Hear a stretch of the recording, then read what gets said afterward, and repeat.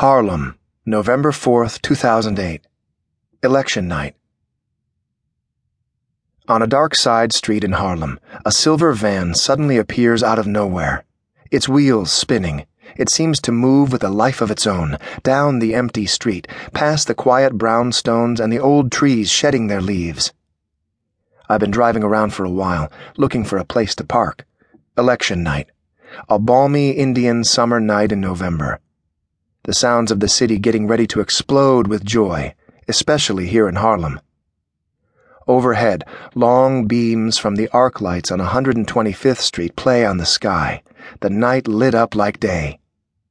From somewhere close by comes the noise of celebration, shouting and laughter, fireworks, sparklers, music. From someplace, music, R&B, rap, Dixieland, all enveloping, drifts through the open window of my car as I turn into 152nd Street, see an empty spot, cut across the street to grab it. It's tight. I back in sharp as I can, trying to fit my ancient caddy, big boat of a car, into the space, and it's only then I notice the van. It comes from around the corner, comes up behind me after I've parked, I think. Gathering speed, it passes me, rolling down the hilly street toward Harlem River Drive. Up here in Sugar Hill, on good days, if you're high up in a tall building, you can see down the broad boulevards to the midtown skyline, almost down to Ground Zero, the hole in the city that's still empty after 7 years. If I hadn't found a spot to park that night, if I'd just given up, gone home, watched the election returns on TV, maybe none of it would have happened. Not what happened then. Not what followed 6 weeks later. Parked now, I watched the van roll, seemingly out of control, as in a dream. It's new, a slick new Ford, just out of a showroom. Probably bought cheap, now everything's hitting the skids.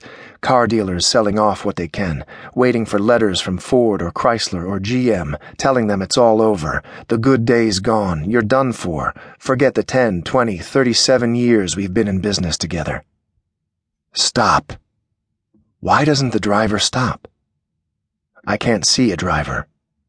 It's as if the van's driving by itself, nobody in it, just a silvery box on wheels hurtling down to the river. Maybe it's the booze. I've been out drinking all evening, getting up enough nerve to come here, find a place to park, go over to the club on St. Nicholas Avenue. Is it the booze? A hallucination. This driverless ghost van that rolls by me faster and faster, in and out of the white pools cast by streetlights on a dark Harlem street. But I know it's real. I watch until it disappears around a corner as fireworks explode overhead.